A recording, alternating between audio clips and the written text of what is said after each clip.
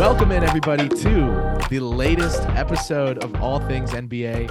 I'm Chris Persianen. I'm here alongside the usual suspects, Zach Noble, Albert Nguyen, and we're joined by a very, very, very special guest to me, to Knicks fans everywhere, to the NBA landscape at this point, which, wow, hello, Jonathan Macri, folks, the man who has inspired me greatly in my journey in sports media thus far. We're 4 years into that somehow, almost 5. And I could cry talking about how far I've come since texting John while sitting in the front row of health class because I couldn't sit in the back with my friends because I got in trouble for talking, and talking and texting him about, dude, I think I just want to work in sports media. Like I might just major in journalism, like all these things, going to college where John went to undergrad and law school. I remember when I first got here, we co-wrote an article in which he said I would have Pugsley's pizza cheese stuck between my ass crack throughout my undergrad career, and that is a line that, for better or for worse, will stick with me forever, as I do visit Pugsley's quite often. John, welcome to All Things NBA from A to Z. First of all, how the hell are you? I'm good. That was quite an intro. I'm good. Happy to be on. I got we're recording this on, was this pretty late Thursday night, so I got a whole Blazers Suns preseason action I just threw on. Scoot Henderson, man. Scoot Henderson looks pretty good. Looks pretty good. Nice size on that kid. I don't think I had ever realized he will be bumping. Guys will be bumping off him at the rim. Yeah, man. Yeah. He's gonna be good. Yeah, I'm good. You're making me hungry talking about Pugsley's. I'll say that. Good pizza at Pugsley's, and open late, most importantly. Mm-hmm. The chicken bacon ranch has saved many a night. Listen, we're here to continue our season preview series. Obviously, the team in question, the New York Knickerbockers. John, I want you to start us off by telling me and our lovely co-hosts here, and of course our listeners, what are the expectations for the Knicks this season? If you want to talk both your read on internally, but also people who follow the team closely, who pretty much know what to expect. What lens are we looking at this team through? Is this, hey, these guys are up there and they've got to be up there? Is this, they should be up there, but it's fine if they're not? What lens do you evaluate this season through? What are you loading into your camera right now ahead of 2024? I feel like that's a popular question right now. And I'm not sure. So it's weird because I feel like if you graded out every team in the NBA by the clarity of the answer to that very question, the Knicks would certainly be in the bottom. I think the Knicks would certainly be in the bottom third of the league in terms of clarity, not expectations, but clarity, because there are, I don't know, 8, 10, 12 teams that if they don't win the championship this year, it would be considered a disappointment in some respect, right? By their internally, or by the team themselves, or by their fan base, or whatnot, or what have you. And then, there are another 8, 10, 12 teams, of which there are, I don't want to say no expectations, but if the team made the playoffs, right, it would be considered, okay, it's a nice season, right? And then there's this group of teams in the middle, which again, I keep 8, 10, 12, whatever, about a third of the league, probably a little bit less than a third of the league, where it's like, okay, if they make the first round of the playoffs and have a hard fought 7-game series to a team that could be considered their equal, maybe their superior, that would be considered okay, maybe. Or do they need to get to the second round? Or is there any world where they don't even push a team that far in the first round of the playoffs, and if it's clearly a better team or whatever? I feel like the Knicks are in that category. That impossible to predict category, because putting a number on it and then the playoff bracket shakes out a certain way. It's like, oh, well, now I don't agree with myself. Like I get it. Yeah, I mean, I love the NBA.coms. Like John Schulman just was in charge of it this year. The preseason GM survey. Like there was almost a fifth of the GMs surveyed around the league. I guess so. The exact number would be five. 5 out of 30 GMs thought the Knicks would finish in third in the East. Think about that for a second. 5 out of 30 GMs, and then another That's crazy. 10, right? Because they're 33%. Yeah. So a third of the league thought they would finish in fourth in the East. So that is half of the GMs around the league thought the Knicks would think the Knicks are going to finish with home court advantage, which is wild when you say it out loud. Because I think there are many worlds where the Knicks don't finish with home court advantage in the East, and like it is still considered a successful season. So what I've been saying, and I apologize in advance for this being kind of vague and kind of wishy-washy, but like I think we'll know it if we see it. I think there's a world where the Knicks could have an extraordinarily successful regular season in terms of wins, maybe even if you want to say net rating. And based on how they perform in the playoffs, the season is considered a disappointment. And I also think there is a world where, like, let's say they finish in the 6th seed or even 5th, 6th seed, something like that, and they look a certain type of way in the first round. And maybe you don't even get out of the first round, but they perform in such a way, or certain players perform in such a way, um, during the regular season and the postseason, where it's like, okay, this is significant, whether it improves their value as trade assets, whether it improves their standing moving forward, and any or all of the above. So I don't have a great answer. I know for me, like here's what I'll say. I'll know what's not a good season, right? Because I've been watching this team for long enough to know, like, I'm going to know if I see something that's not good, and I'll know if I see something that's good. I think we kind of have to wait and see how it plays out. Yeah, I mean, from an outsider looking in, John. So Albert here, located in Dallas. I'm not tied with the Knicks as closely as you guys, but if you look at prior to Thibodeau's reign, right, his era, so it was 7 straight seasons of losing seasons for the Knicks. So it makes sense that there's so much optimism right around New York. His first year, he went 41-31 in that shortened season. So I mean, that was a 57 win percentage. Last year was 57.3 win percentage. So they are expecting, on upwards and onwards. They went 47-35 last year. So if the players continue to improve, I guess to craft Chris's question differently, if the players continue to improve, Brunson and Quickly and those guys, and they make that jump, is this a 50-win team? What is this definition of success for this team? You mentioned Tibbs, so I'll give a Tibbs answer. Could be a 50-win team. No, here's where the only pushback I'll give about the possibility that they win 50 is like, okay, teams win 50 every year. There's like, I don't know, 6, 7, 8 teams that win 50 every year. So it seems extraordinarily attainable, right? And at the same time, you look at the NBA this year, and this is more a commentary far more of a commentary on the team, on the league at large than the Knicks. Like I just said, I turn on TV and the Blazers are on, right? The Blazers have, Chris, correct me if I'm wrong, the second lowest over under in the league, right? Maybe third. It's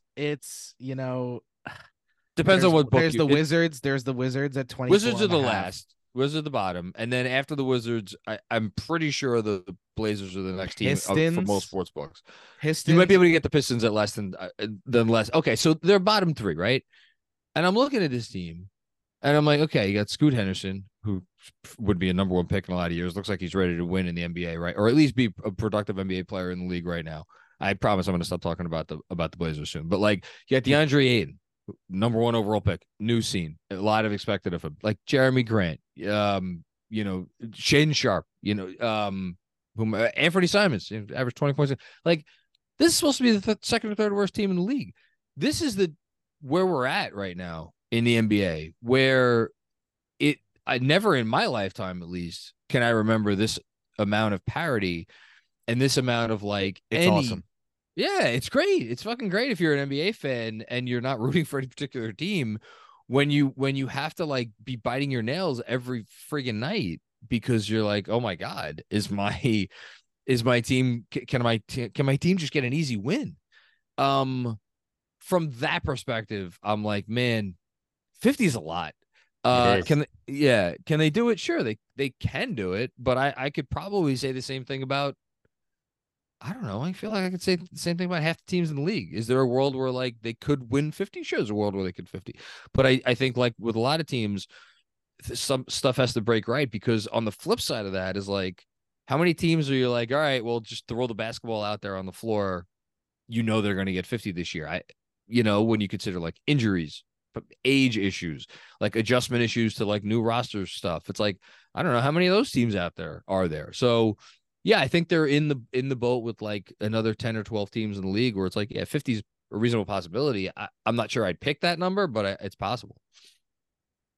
So my read on the team is like expectation wise is if they don't win, let's say 45, 46, finish 6 seed or better, that Tibbs probably out the door unless they have a first round upset. Call me crazy, but that's the read I'm getting. I want to know from your end, like expectations on Tibbs. Like, yes, a hard fought first round series, going to 6 or 7 games with a great team or a good team. But like if they best case scenario, in my opinion, is if everybody reached their full ceiling, the only player that I think that can make a huge difference and get much better is RJ Barrett. And I used to be much higher on RJ. Last year I went down quite a bit. I think he can still get a little better, but Jalen Brunson, maybe he keeps surprising people. Maybe he levels up a little more, but you can't expect much more than last year out of Jalen Brunson. So with that said, maybe the team just comes more together as a unit, but is Tibbs that type of guy, or is it Jalen Brunson leading this team and connecting everybody and raising their ceiling, being that type of player that just makes everyone around him better? And maybe they get to 52 wins, maybe they get to a second, or luckily just sneak into the conference finals type of thing as the ultimate 10-20% scenario in my mind. So I guess 2-part question. The first would be, how does Tibbs keep his job? And then second off, where do you see this team getting that upside of being better than last year, if you do see any upside? I'm going to jump in before John and let him filibuster to think for 4 seconds and say that I don't know if I agree with the framing of I would say what has to happen for Tibbs to lose his job. I wouldn't say, how does Tibbs keep his job? I think that's where we are. I think he is keeping his job with where we are until a superstar comes and says, I don't think it's in jeopardy. If a superstar comes and says, I'm coming here, if you dump him, I still think the Knicks would make the superstar try it out and then fire him midseason. If they like, I just get that read. So John, Chris, first of all, I'll say that Chris is the better person to answer any questions about Tibbs than I am, because he's more plugged in than I am at this point in terms of like, I think look, we could talk for a half an hour about this. Politics at the Garden has always been a thing. There's, being a voice that has James Dolan's ear has it goes a long way. Now, I don't know how to analyze that aspect of it. Oh God, we're really going off track with like Dolan. Really, he's been out of the basketball ops for a while now. But now that he has the Sphere thing and like it's become like basically like this revolutionary entertainment venue, and like he really has that to latch onto. I really think I maybe this is naive of me. I think he's pretty much out. I think it would take. I can tell you he has been involved in, or not even him directly, just as a result of that side of things at that address. Yeah. The classic white jerseys were removed before even getting to the store because he didn't like them. That was him. Wow. Also, there were some big PR shakeups. Yeah, so stuff like that.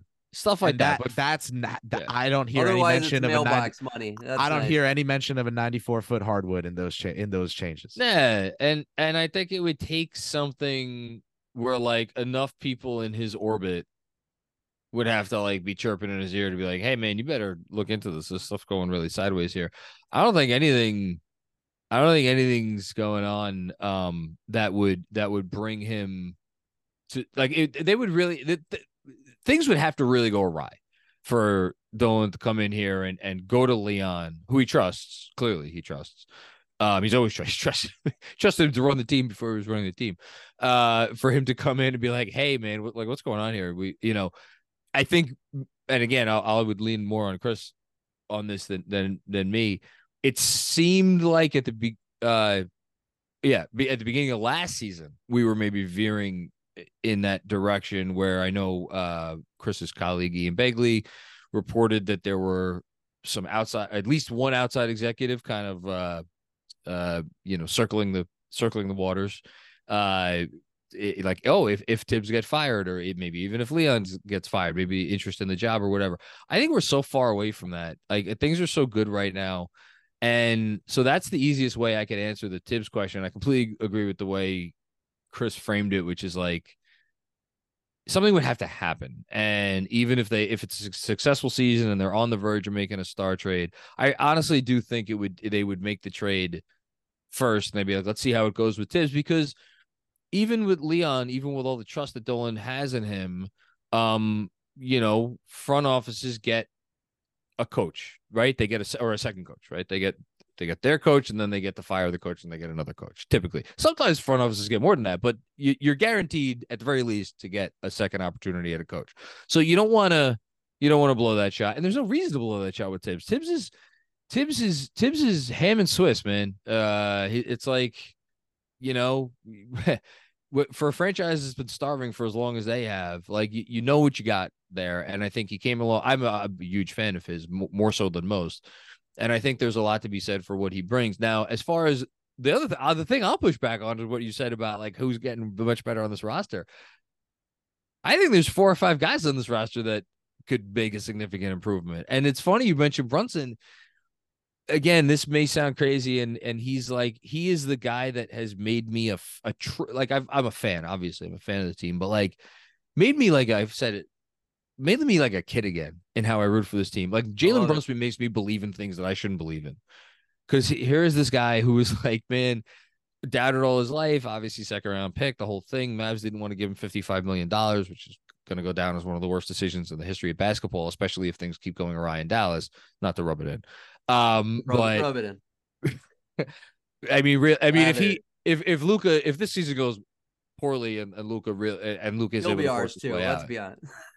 Whatever. We don't have to go there. But like, I don't know. Why can't the comp I'm going to make is a comp that has been made before, and I don't love the comp because they are not similar player types at all in terms of what they do, what side of the floor they excel on, so on and so forth.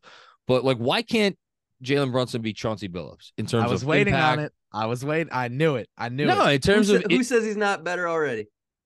Well, but so accolades, right? Chauncey Billups, Put Jalen Brunson on that team, they win. Yeah, I'm just talking accolades, right? Billups, I don't have it in front of me. I want to say he made 5. I know we made 5 All NBA teams. I want to say he finished 5th in MVP once. Oh, wow. Maybe 6th another time or something like that. But like Brunson has yet to, like, Brunson got a 1 MVP. 5 All-Stars. 3 All-NBA.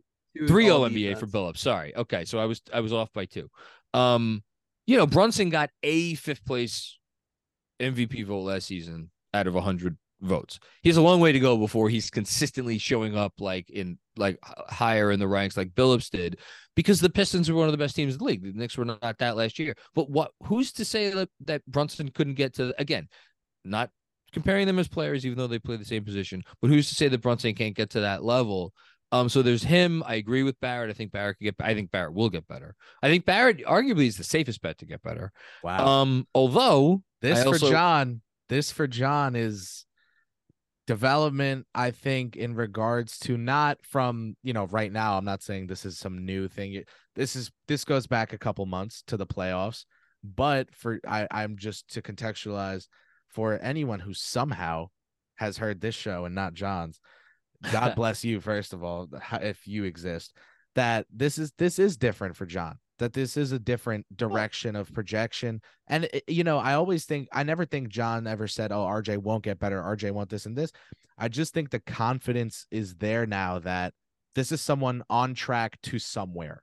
And that, for a Knicks team that came from starting him at point guard and Alonzo Trier and Wayne Ellington and, that good times. That's the Leon Rose thing right there. I have to add for all of you, but especially John, that Chauncey, when I first found out a couple years ago that Chauncey Billups was drafted to the Celtics and that Celtics head coach Rick Pitino didn't like him, I was like, who head coach who didn't like who? Like, that was the biggest, like, mind blowing. I had no idea any of that had happened. I didn't know Pitino had coached the Celtics. I didn't know Billups was drafted there. I didn't know any of this because I was born in 2002. But that's a fun, whatever slap in the face to me, but from history. Like, study up. The real kicker. Well, I don't know. Because he had obviously a cup of coffee in Denver, but the real kicker is probably Minnesota because in Minnesota, I'm pretty sure that's where it was, where he already started to show signs of being the guy he became in Detroit, and they didn't. Kinda. We called him Chonky in Minnesota, my man. But they didn't bring him. But they didn't bring him back. House. Yeah, and it was Detroit who got to reach. It was a regret. Anyway. Still a regret. I think that's the thing. You see, Kyle Lowry and Mike Conley need like 4 to 5 years before becoming guys where you're like, sure. I'm confident that I can play them in my rotation for a lot of minutes. Not even like this is a good starting point guard. Kyle Lowry shot something like 12% from three his first year. It was, but that's a good transition to the one other guy I want to mention Quentin Grimes. I think Quentin Grimes could get a lot better, and will get a lot better. And then the last guy is Emmanuel Quickley. I mean, you talk about how much it takes to learn the point guard position. I'm still not sure. Long term, I could see a world where the Knicks keep Brunson and Quickley just because I see Quickley as a point guard. That's the way the game is now. He could start for some. I don't know what the roster has to be for Quickley to start, but he could obviously start. He's good enough to start. He'll keep getting better. He puts in the work. He's an insane worker. Today. Sure. I mean, but you could name 5 or 6 other teams probably. At least, you could start for them. And I can tell you that when other teams thought that the Knicks weren't so gung-ho on keeping him, the number was in the double digits of teams that called and checked in several times with the New York Knicks on the availability of Emmanuel Quickley. A couple of those teams, to be specific, Los Angeles Clippers really wanted him. They didn't, New York had a price that they were not going to meet. They went out and made a reaction move, signing John Wall. That might make the later move, getting Bones Highland, make a little more sense, knowing they had interest in Quickley. Another team that was very interested in Quickley, specifically to pair him with Anthony Edwards, was the Minnesota Timberwolves. Well, and I wouldn't be surprised if we're really getting off track. If this season goes well in Philadelphia, and then Leon is looking around the summer and it's like, man, I wonder if I have to pull the trigger on something. I wonder if the Minnesota thing wouldn't come up again. But like any team with like a primary that's a 2 or a 3 or I guess a 4 in LA's case. I don't know what Kawhi is at this point. But like, Quickley makes perfect sense. So, and I think he'll keep getting better. So I think the Knicks have a lot of guys that can get better. I mean, tell me Mitchell Robinson gets better. Like, I believe that, Yes, I'm just talking a significant leap that gets the team to a higher ceiling. So, but that's the thing though, is I think it's a cumulative leap, right? It's like the whole team as that's precisely it. Is like and I think and I've been, again, this is a theme I kind of been bringing up on my show a lot, which is that I think this year's Knicks are going to be a team that kind of tests the theory of like, okay, well, how far can you get? How much can you improve? If like okay, great. You don't have a top, a prototypical top 10 player, right? But like you have a bunch of guys who are all pretty good and a few guys who are really, really good and they work really well together and they're well coached and they're prepared and all of the things, right? And they're all getting a little bit I know. I'm not killing you for the way you phrase the question, but at the same time, I would even ask like, who's the guy on this team who you're like, well, they're definitely getting worse, right? or they're definitely not getting better. I think you could, I mean, they have a 9-man rotation. You could argue that every single player in that 9-man rotation could be better next year than they were last year, which is a crazy thought, but I don't think it's a lie. When you consider the ages of all these guys and kind of their makeup and all that stuff. So, I don't even remember what the original question was, but I hope that answered it. No, that's good. That's fair. Let Albert in here. Oh, is it me? No, Chris, it's you. Al, go ahead, man. If you got nothing, I'll just edit this out.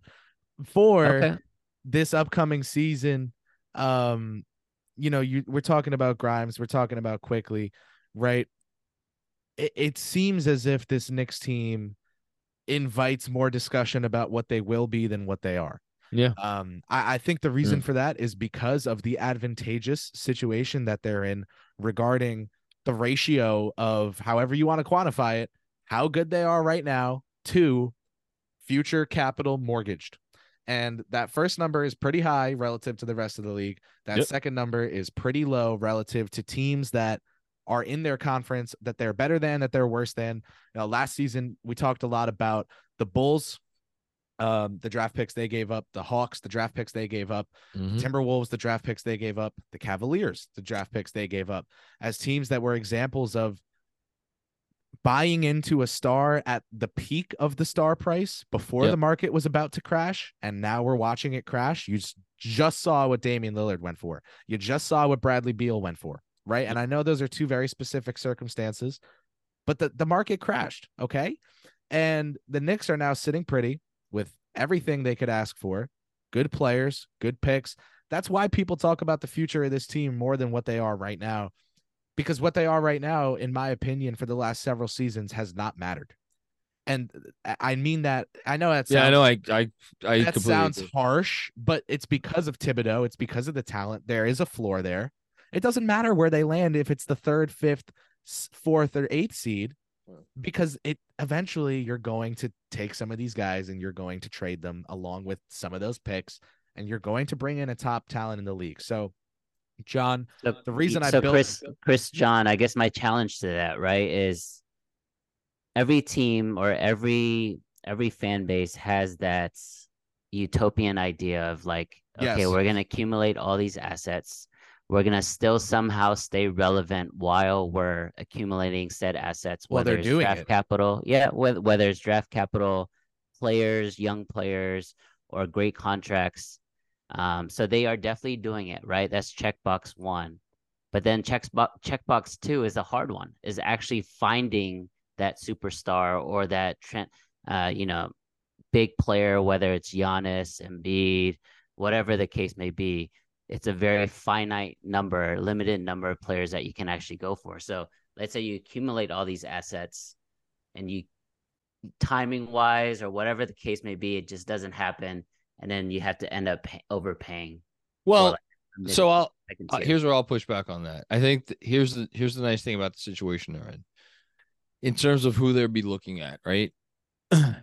I think there's a pretty clear line of demarcation between the guys who you give up everything for, right? Now, again, I hate putting it in those terms because there will be fans that'll listen to that and they'll be like, well, wait, you're going to give everything for Joel Embiid? Joel Embiid's always injured. He can't perform in the playoffs, and he's going to be 30, and he just, the whole you give up the farm for Embiid. You give up whatever you have to give up. There's no negotiation. I mean, I'm sure there'll be some negotiation, but it's whatever. If that's the guy, right? If he's the guy that's on your doorstep, it's okay, well, you could do worse. The guy just won the MVP, right? You give up whatever you have to give. Now, again, I would lean back on Chris. Is that number 1 in their wish list? Is he number 2? Is he number 3? Whatever he is. The point is he's going to be high, right? He's high on their wish list. He's a very good player.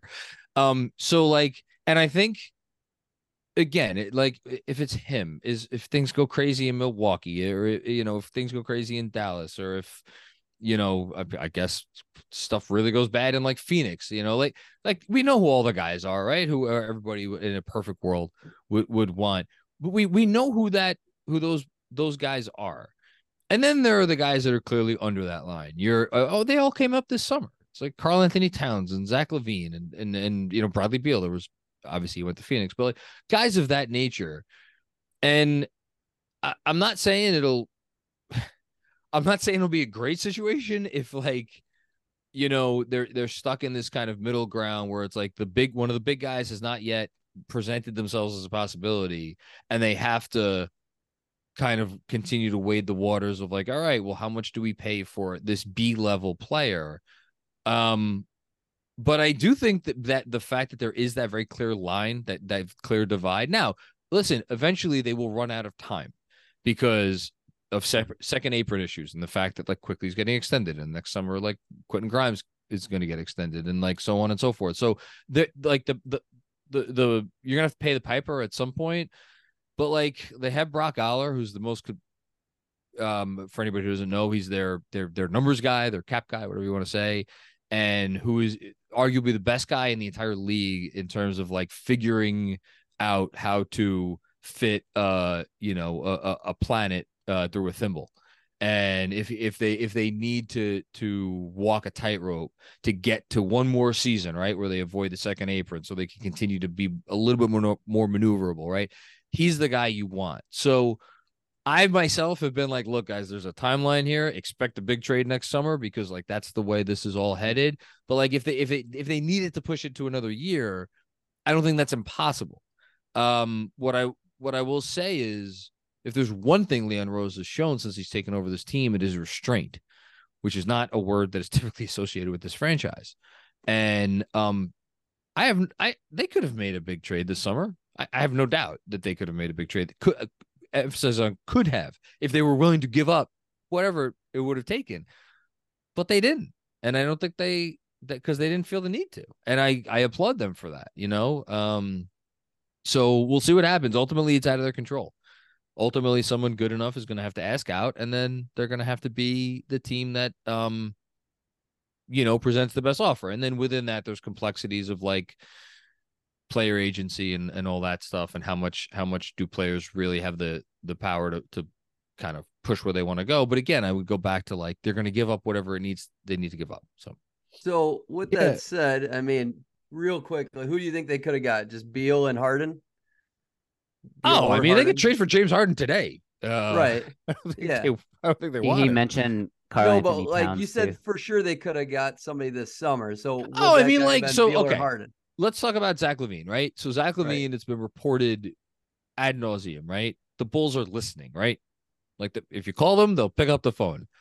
I guarantee you, I shouldn't say guarantee. That's fair. I would assume. I would be very clear. I would assume that the Knicks could have put together a package good enough where the Bulls would have hung up the phone and be like, well, shit, we can't say no to this.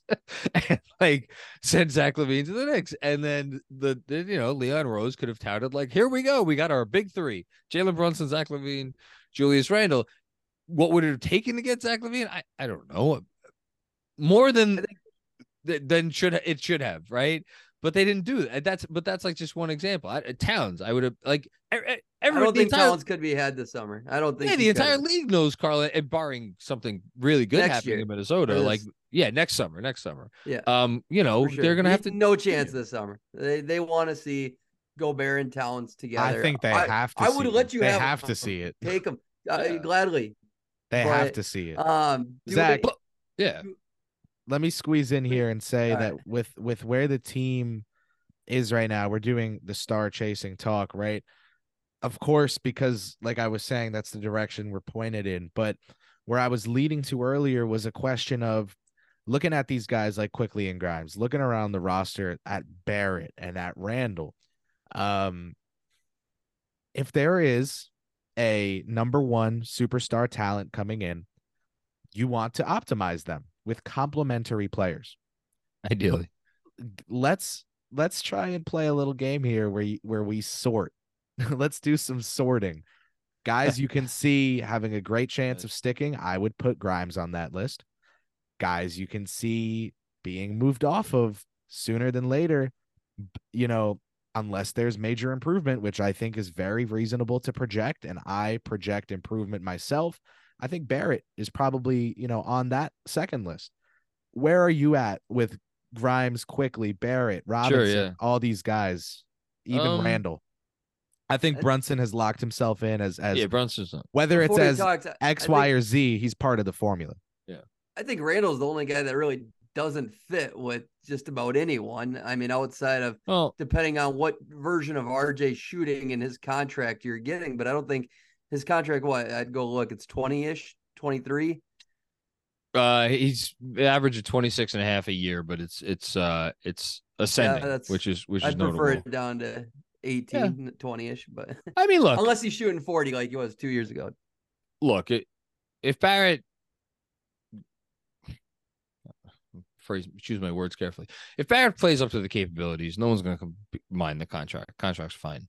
Randall is, to me, and has been for years, one of the most interesting players in the league because he's a big who you can't really play as a small ball five, right? And so we're in a league right now where John Collins, and to a lesser extent Obi Toppin get traded for, almost literally nothing. These are good NBA players who have very specific fits, and they are fours, right? Who are offense first fours and the whole thing. And like Julius Randle is a version of that. The difference with Julius Randle is like he's never going to be one of the elite shot creators in the league. But man, that dude, he's a pain in the ass to deal with. Like I can't imagine any coach is like, oh great, we get to play Julius Randle tonight. Now in the last 5 minutes of a close game, it's a different story. But like he's such a unique guy, and I think my personal number one question for the last couple of years is like, what is Julius Randle as like the number 3 guy on a roster? I don't have the answer to that question. And if anybody says they have the answer to that question, I think they're lying, because I think you just we kind of. I just don't know. We've seen it in New Orleans with a very different, very 5 years ago, version of Julius. Yeah, it's like the skill set now is different. Yeah, is this a guy who's gonna like lean into all the things you need to like do to be Chris Bosh on the Heat? Like that doesn't. Something about that doesn't compute. And at the same time, to be like, all right, well, he can't be a number 3, so I guess we got to throw him out. Like that doesn't make sense either. So I don't know what to do with that. So I'm going to put Randall aside for a second because I just don't know. I frankly just don't know how to answer that question. In terms of everybody else, I agree with kind of the way Chris phrased this. I think Quentin Grimes is the most malleable player on the roster. He's the guy you could drop into any team in the league and he'd play minutes. And I feel like I'm doing a disservice to Quickly by putting him after Grimes. Just the difference is I don't know. I like where I think Grimes is going as an on-ball defender. Like, I think he's a guy that like teams for the next 5 years, 6 years, 7 years are going to be able to put on the opposing team's point guard and feel good about that. Right. And that has such value. To say nothing of his movement shooting and all that. Quickly is different because his value is more on the ball, but he's also a stellar defensive player. But it's just like he's still his size, and I understand he has a long wingspan and he like overcomes the fact that he's kind of short. And like I'm really curious to see where Quickly is defensively, specifically more of an on-ball role, because I think he's one of the 5 best off-ball defensive guards in the league today. Who the hell knows where he's going to be in 2-3 years. So I feel like I'm selling Quickly short here, but I think Quickly's a guy that could stick around. It's just, again, kind of a weird issue with Brunson and that whole thing. And then Barrett, it's like the shooting, right? Is Barrett going to be ever going to be a 38% 3-point shooter? Is he going to be a guy who eventually teams are going to be like, well, we got to guard him? I don't know. I wish I had the answer to that question. I'm sure the Knicks wish they had the answer to that question too. Yeah, obviously it's a lot of unknowns with this team. Like I said, you're looking towards the unknown. You're looking towards, there's suspense, right? There's tension. Something's coming. Everybody in the league knows something's coming. The thing is, I think an underrated aspect about this team is how good they are right now, where they're at right now. Mitchell Robinson, to me, is a top 8 center in the NBA. If I'm going to have to play it safe, if I have to write in ink a number, I'll give you top 10, right? That's genuinely good when you're looking at all-star Julius Randle, all NBA Jalen Brunson. I know those two are switched in real life, but realistically, that's probably where those designations land. An improved Barrett, an improved Quickly, a confident Quickly. Again, a perfect 4th or 5th starter in Grimes. The addition of DiVincenzo, the re-signing of Josh Hart. You're looking at a team that does have just a lot of good players. There are 2 teams in the NBA, John, that had 6 players land on the most recent top 100 list to drop, and it was the Warriors and Knicks. And I think that says a great deal. But I want to direct you to, I won't say our friends, who is the 6th Warrior? Looney, I'm assuming, right? Looney should be on it. If he's not on it, he should be. He's anyway, fun. But I digress. I won't say our friends in Vegas. I will say our foes, our sworn enemies in Vegas. 44.5. 44.5. That is your magic number right now. I'm just gonna give it to you straight. Give me over or under. Andrew and I just did our East over-unders last week for the KFS Patreon. I think we had the line he found for the Knicks was, I believe it was 45.5. So FanDuel is 45.5, DraftKings is 44, and Caesars is 46. Oh, 46, not 46.5? 46.5, yeah. Oh, well. I'd go over on all of them. I'm not sure I'd go over on 47.5. Because again, I don't want to repeat what I said earlier, but it's just the league is in a great place right now. Mm-hmm. But yeah, like I think the team is going to find itself in a lot of close games. I want to say, hold on, give me half a second, because I think they played in the 5th most clutch games or games last season where there was a clutch situation. Sorry, they were tied for 6th. So 45 out of their 82 games last season, they were in a clutch situation, which is a score within 5 points within the last 5 minutes of the game. They were 24 and 21 in those situations with a +3 net rating, which, oh wait, no, sorry, I'm looking at the Cavs. They were worse than that. Hold on. I'm spouting lies here. They were 23 and 22 in those situations. They were barely above 500, but sorry, they had a negative 10.7 net rating. Now, how they could be a game above 500, that means to me, when they were bad in the clutch, they were god awful. And when they were good, they were just barely good enough to win the game, right? Because negative 10.7 in clutch situations is not good. It was one of the worst numbers in the league, but they won more clutch games than they lost. So the reason I bring that up is I think once again, because this team, despite the fact that they had the 3rd best offense in the league, does not have the sort of their offense is a hammer. It is not a jetpack, if that makes any sense. So like, you want to look at football, it's a run game. Yes, it's they might be Jim Brown, but it's still 3 yards in a cloud of dust. Ground and pound. That's Tibbs. Yeah, but again, it worked. But I think the league likes it. Look at the teams targeting offensive rebounds and creating second possessions. You were all over this recently. I saw that. Which yes, completely. It's like coaches are always looking for how can I zag.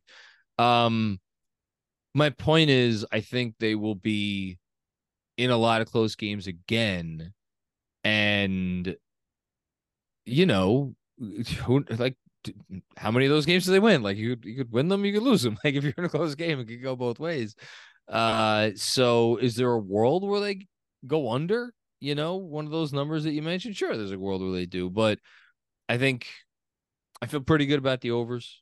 I would take the over. I would try to find that because whatever the line where whoever's offering Caesars, if you like the under, you bet Caesars under 46.5. If you like over, you go to DraftKings and bet over 44.5. Go to DraftKings. I'll be okay. I'll go very optimistic. I would be really surprised if this team did win at least 45 games. Yeah, 45 and 37. Yeah, that seems like. That feels like about the minimum, right? And barring injury, I mean, that's actually a step back, right, from last season because you guys won 47 last year, and they played at a 53 win pace after acquiring Hart. 53. So it was 50. I get all these numbers mixed up. It was 53 win pace after acquiring Hart, but also from December 4th. From December 4th on, it was a 53 win pace, and then if you take out the last I forget how many games they didn't care about at the end of the season. I think it was 2 games. If you take those out, it was a 57 win pace after Hart. Now, granted, it's small sample size, right? It's 20 something games, but added DiVincenzo, I think he'll help. So yeah, we'll see. I feel good about the team, but they're going to be a good team. We'll see what that means, what that looks like, but I think they're going to be good. Yeah, barring injuries, I feel like the league is expecting the same, right? They have 25 or 26 national TV games this season. They're on Christmas. They have a lot, yeah. Yeah, they're on Christmas playing the Bucks, the first game on Christmas Day. I mean, a lot of people are expecting definitely a good team. Again, we don't need to get into definition of success or anything like that, but do the players themselves have the expectations that this team as currently constructed sure are going to win and advance in the playoffs? Yeah, I think so. I don't know. I think Tibbs is a guy who's like he talks a good game. I think he knows this team needs a guy. But like, look, he's gonna go into every game thinking he can win it. He's just happy to have a job. I just fucking. Hey, listen, I don't think he's getting another job after he leaves this one, whatever that is. Well, just because of age, I think you can look at him like a Buck Showalter, who, because of age, won't get a next gig that lasts too long, but is a blank guy, basketball guy or baseball guy, whatever you want to say. They are a pure lover of the sport that they coach or manage, and they do the best they can to give their team the best chance to win every game. And that's I think Tibbs is better at that than Buck was with the Mets. But nonetheless, it's that old brand of savant. Yeah, Zach just doesn't like Tibbs because Minnesota. So that's I think he's doing great. No, Tibbs liked basketball too much for Karl Anthony Towns. Which was the real quote. Right. I'm not trying to be mean. Karl said that. So that's I wish he would have chose Jimmy over Cat. I really do. So I think Tibbs would have. I think your front office is the people in question there. Right. John, one last question for you before we let you go and wrap up.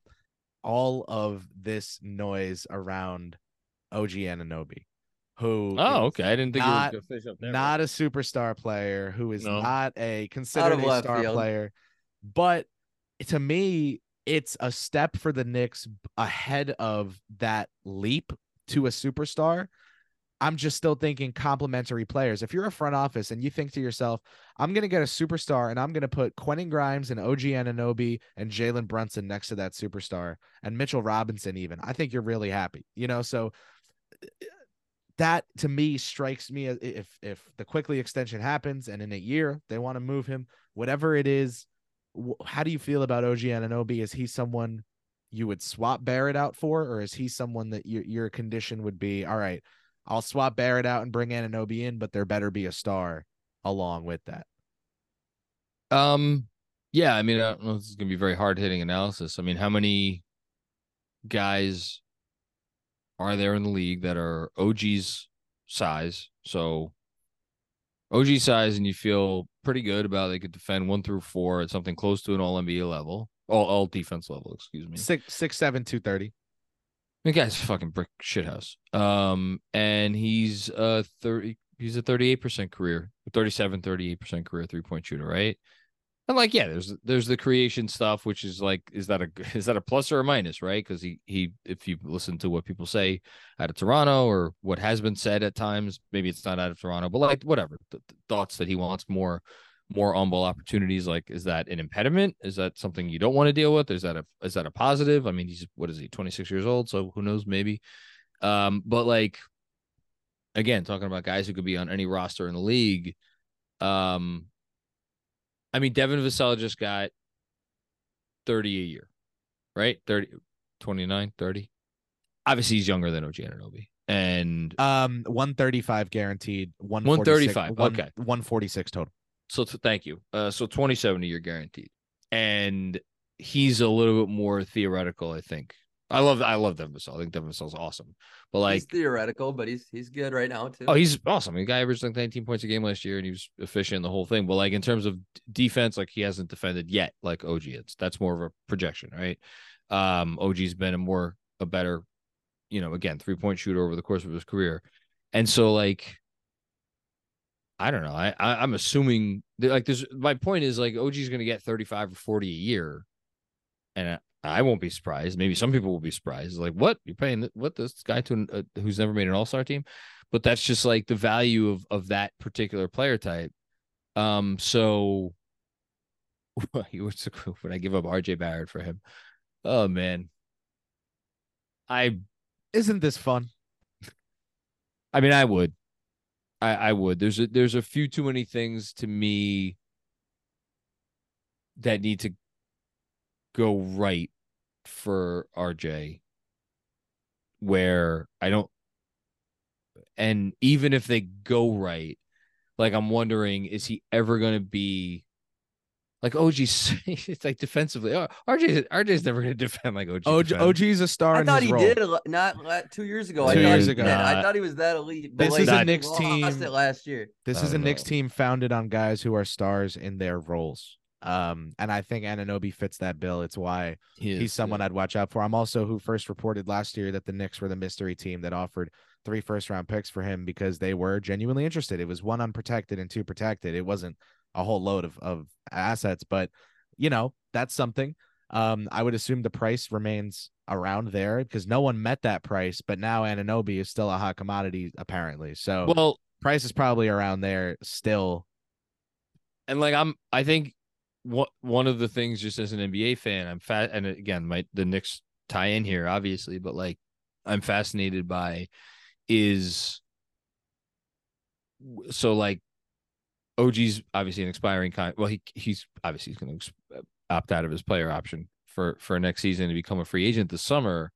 Like, so there will be teams that can offer him a max contract. I don't know if he's going to want to go to those teams, but like, what does that bad max? Yeah, well, what does that look like this summer? Like, what is that? What are those sign and trade negotiations? What do they look like between Masai and OG's camp and Team X? If he gets to that point, and who knows, he may be traded tomorrow. He might be traded in February. Like, we have a long way to go. But like, if it ever got to that point, I'm just fascinated by, because I don't think I who the hell knows what Masai is doing at this point with the talent that has just walked out the door. That's neither here nor there. But I would imagine the Knicks will continue to monitor the situation in Toronto. Is that a good way to put it? That is actually the way to put it. That's Ian's way of always. Yeah. Because they'd be fucking idiots not to. Sorry, I don't know if I should curse on this podcast. You can. Yeah, but, no, because he's just like, man, that dude's good and he's still young and he might be getting better. So I like him. Again, it's like, you don't. Let me say the last thing I was like, you don't have to be in love with OG Anunoby to be like, oh, I think the Knicks should really explore giving up real stuff for him. Every team in the league should explore that. He's that guy. Yeah, he just fits every team perfectly. Very few players can do that. Yeah, and there's real value in having that guy on your team. So we'll see what they do.